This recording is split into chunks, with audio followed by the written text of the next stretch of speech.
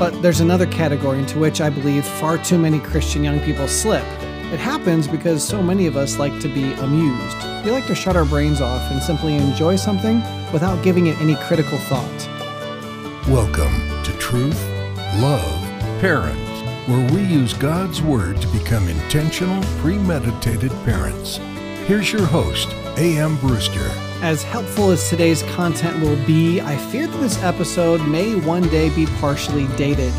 Nearly all of our episodes are evergreen because they have nothing to do with parenting fads, trends, pop culture, or current events, but they're firmly rooted in God's unchanging, eternally relevant, and gloriously practical word.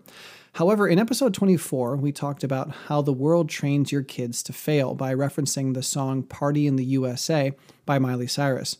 Well, that song came out in 2009. So even though the interpretational tools we use to understand how failure philosophies in our kids' music train our kids to fail, it's easy for that episode to feel dated because it's referencing, quote, an old song. And that's probably going to happen to this episode at one point or another because any examples we use to illustrate the principles we're discussing today are eventually going to be old and outdated. But we must remember that the truth still stands. So if you're listening to this episode in the year 3058 and you haven't even heard of the movies I'm going to reference, that's okay. The point is not the movie. The point is how we can help our children interpret their movies in a Christ-honoring way. And the truths from God's words for that are going to be just as true in 3058 as they are now. But before we get any deeper into that, I do want to take a moment to thank Josh, Heatherly, Kara, and an anonymous donor for making this episode possible. We are a listener-supported ministry, and I praise God for providing the finances necessary to do what we do. But I also believe the Lord would be glorified by our doing more. So if you think that you might be able to help us do more for the glory of God, please click on the 5 ways to support TLP link in the description of this episode. It may be hard to believe, but if all of you gave only $5 a month, a little more than $1 a week, we could start implementing phase 2 of our development here at TLP. We hope for truthloveparent.com to become the premier hub for all things biblical parenting, so that whether your family is hurting or thriving, you can find everything you need to take the next step in your conformity to Christ. So please prayerfully consider what you might be able to do and to give to join with us in this awesome work of equipping dads and moms all over the world to become the intentional, premeditated, disciple-making ambassador parents God called and created us to be. It's an awesome work, and there's always room for one more. Okay, so how can we help our kids interpret their entertainment correctly? Broadly, this information will be applicable to all forms of entertainment or teaching that involves human language. I'm not going to deal with musical melodies and sports and things like that. This is about ideas, communication, and philosophy. However, my illustrations and examples are going to be pulled primarily from movies. The main reason for that is that the idea for this episode came from one movie in particular. So my first main illustration will come from that movie, but I will also allude to many others. But before we dive in, let me remind you of the fact that we have episode notes linked below and that we have another fantastic episode all about the most dangerous element in your kids' entertainment.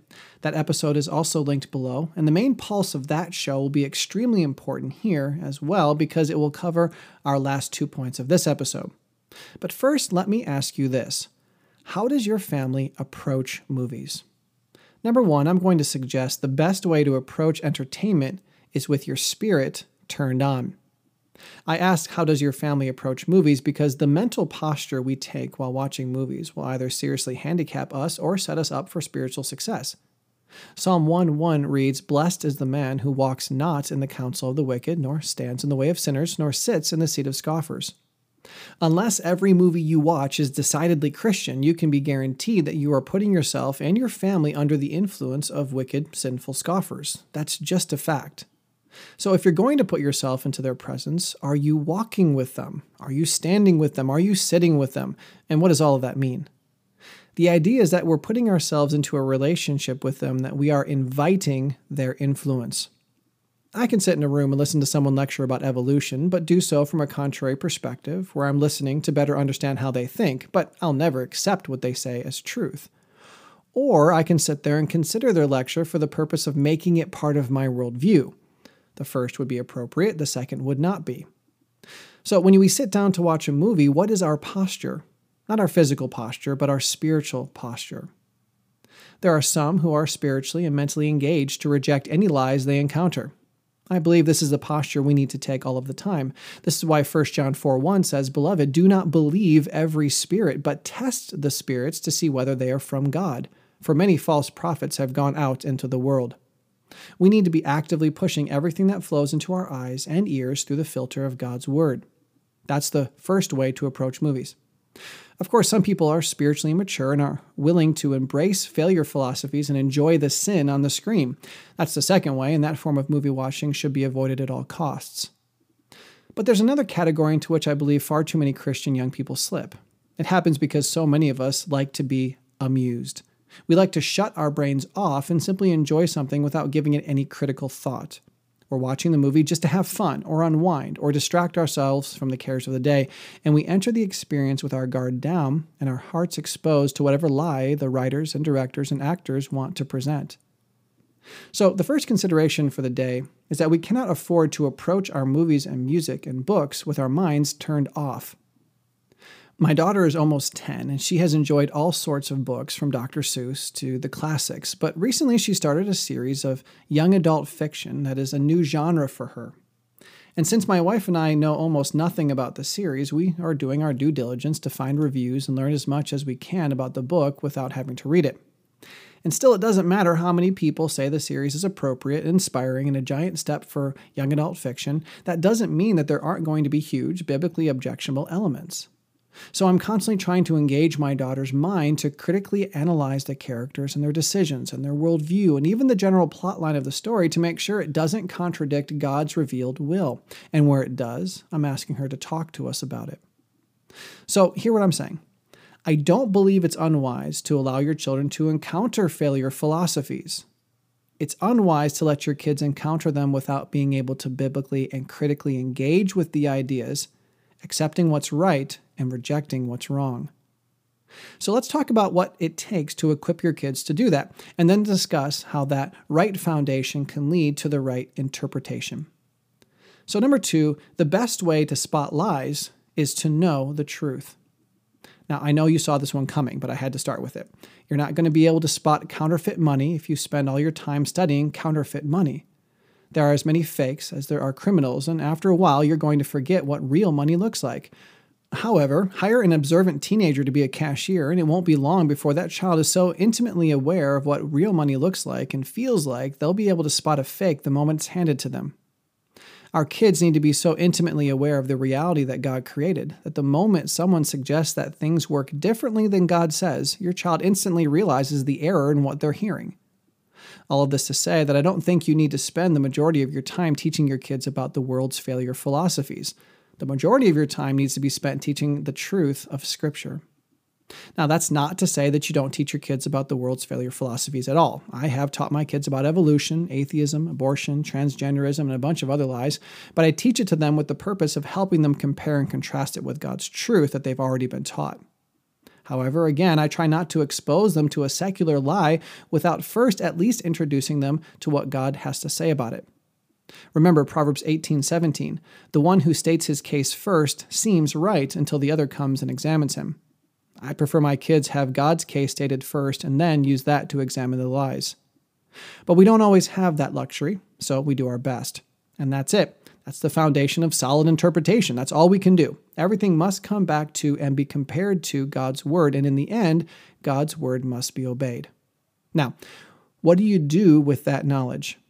Number 3, the best way to know how your kids interpret life is to talk to them about it. I won't spend much time on this point because we've discussed it a lot on this show, but also because that's the content of the rest of this episode. So maybe you watch a movie at home, your kid sees one at a friend's house, maybe you head out to the theater, and your child is exposed to the potential truth and lies of the movie. If their brains are turned on and have been filled with truth, they have a far better chance of being able to answer the following questions in a Christ-honoring way. And if you talk to them, you'll be able to know their hearts. Now, let's look at 6 questions your children should be able to work through when it comes to encountering the world's lies in entertainment. Number 1, how does your child interpret obvious sin?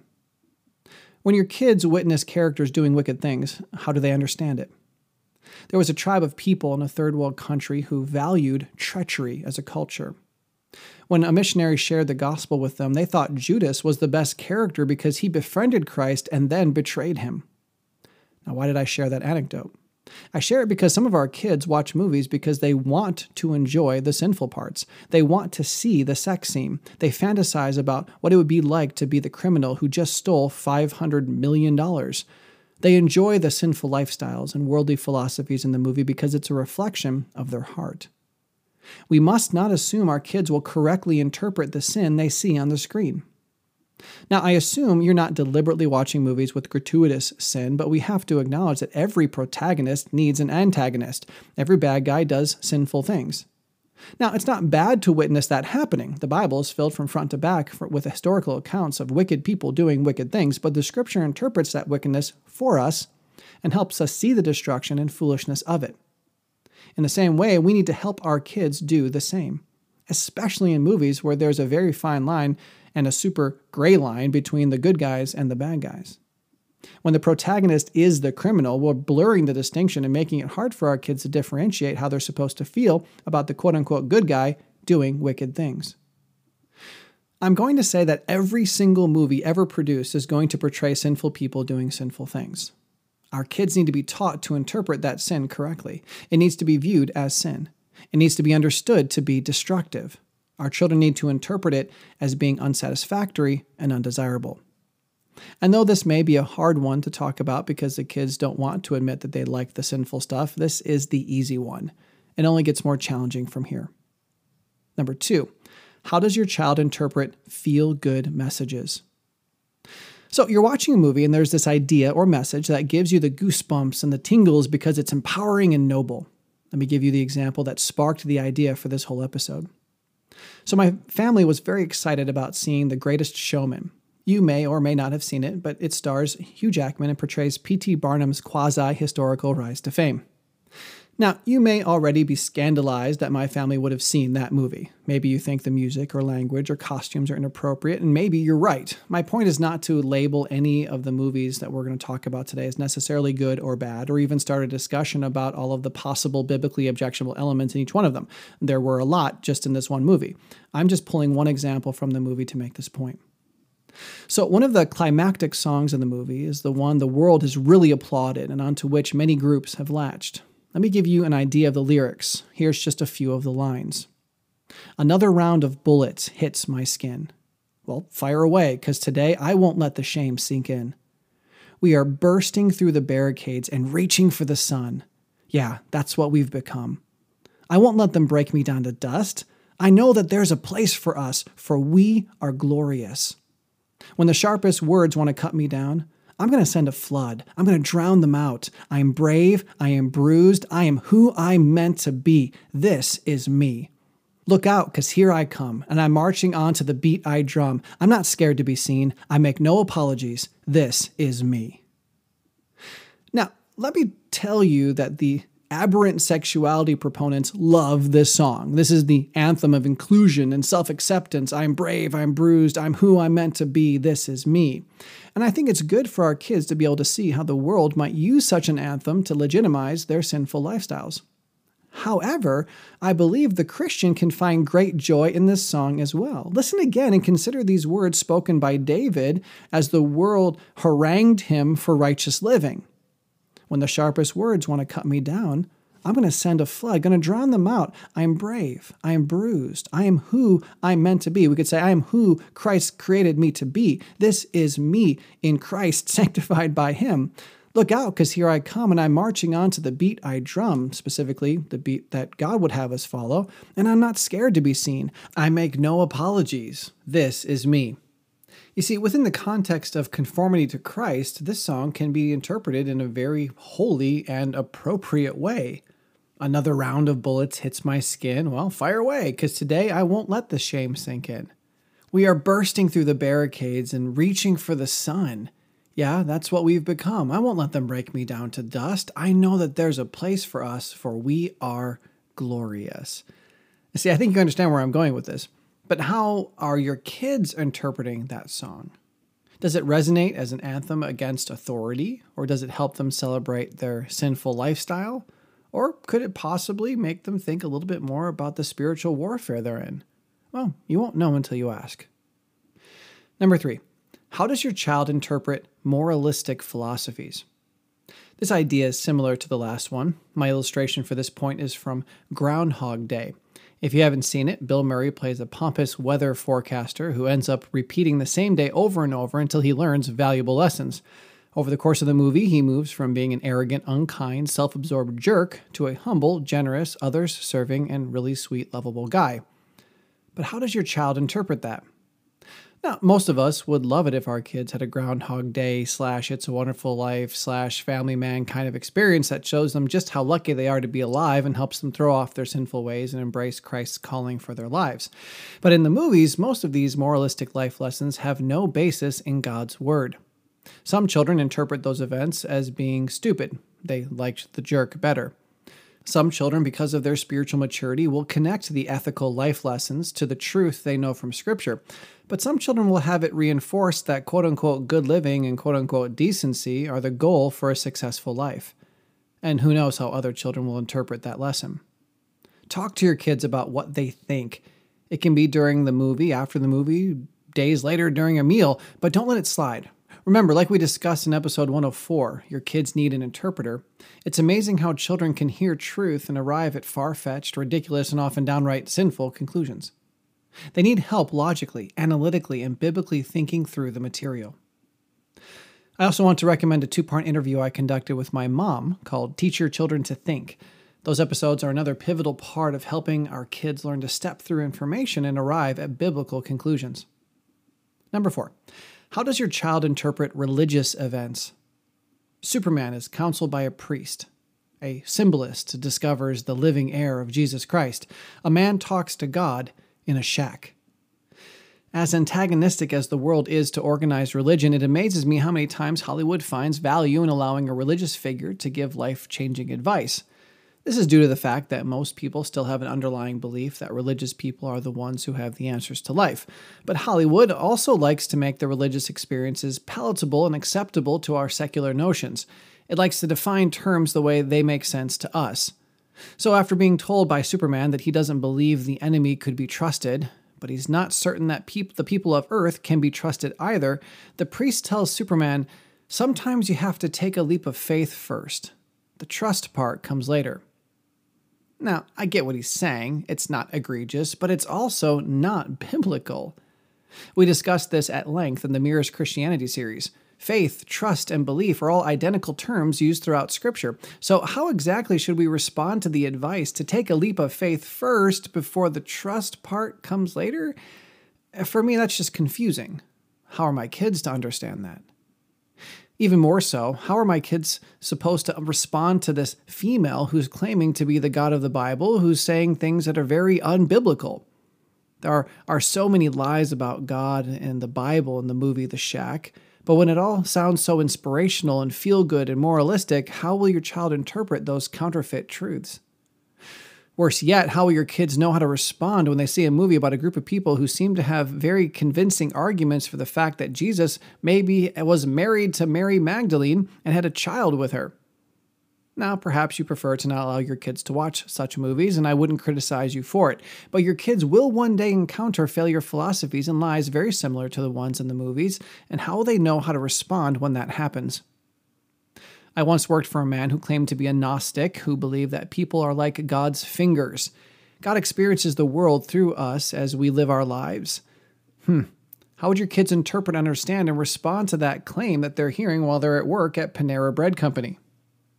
The moment anything takes an air of religiosity in the movies, are your kids going to be able to tell the difference between truth and lies and come to the right conclusions? I recommend you create a family habit of talking about things like that after you've watched movies. I remember when I was young, I actually thought that all the references to God and Allah in the original Disney's Aladdin were a positive thing, but then my parents helped me realize that the God they were talking about was the God of Islam, and that changed how I interpreted the scenes thereafter. Moving on, number 5. How does your child interpret atheism and death in the movies? The vast majority of movies produced these days have absolutely no concept of God. How does that sit with your kids? When certain of the Avengers die in Endgame, did your kids ever wonder what happened to them? Did they just enter into nothing? Did they go to heaven? Did they go to hell? Why? I think it's interesting that we allow movies to redefine our understanding of the afterlife. If we're honest, we have to acknowledge that this hero who just died to save humanity was, in fact, as the writers created him, unsaved. That means, biblically speaking, that after he sacrificed himself for the whole world, he entered hell. I know we don't like to think like that when we're watching movies, but isn't it interesting how we allow ourselves to ignore God's clear teachings simply to be entertained? Death is very common in movies. Do our kids respond in a desensitized way with no thoughts to their life and eternity, or do they interpret those scenes differently because they're saved and they know what God says about it? I think it's easy for us to overlook death in movies. We see so much of it, but I don't think the problem is that we have become accustomed to death. I think the bigger issue is that we become accustomed to a death that doesn't exist, a death that doesn't conform to God's descriptions, a Hollywood death. But if interpreting atheistic deaths is difficult, consider this last point. How does your child interpret atheistic success stories? So the Avengers or the Justice League or the My Little Ponies save the world without God. The boy and girl make love work somehow without God. The protagonists save the dinosaurs without God. And nearly every movie we watch tempts us to believe that life works just fine without any consideration of God. Do your children believe that? How do they work through that? I'm concerned that they don't really think about it. And subconsciously, they're sitting in their seat with scoffers and allowing their views of life to tacitly influence them into thinking that church is a facet of life where God is important, but when it comes to being successful in relationships or business or family or science or whatever else, you just don't need God. Maybe you know exactly how your kids think and work through these questions. Perhaps your family has discussed these issues and compared the entertainment to the Word, and that's wonderful. But perhaps you don't know what your kids think, if anything, when they watch movies. I strongly encourage you to have those discussions and bring truth to bear on those ideologies. You may be very surprised to hear the conclusions to which your kids have come. We want to equip you and your family to glorify God in all you do, and we pray this episode has been a huge part of that.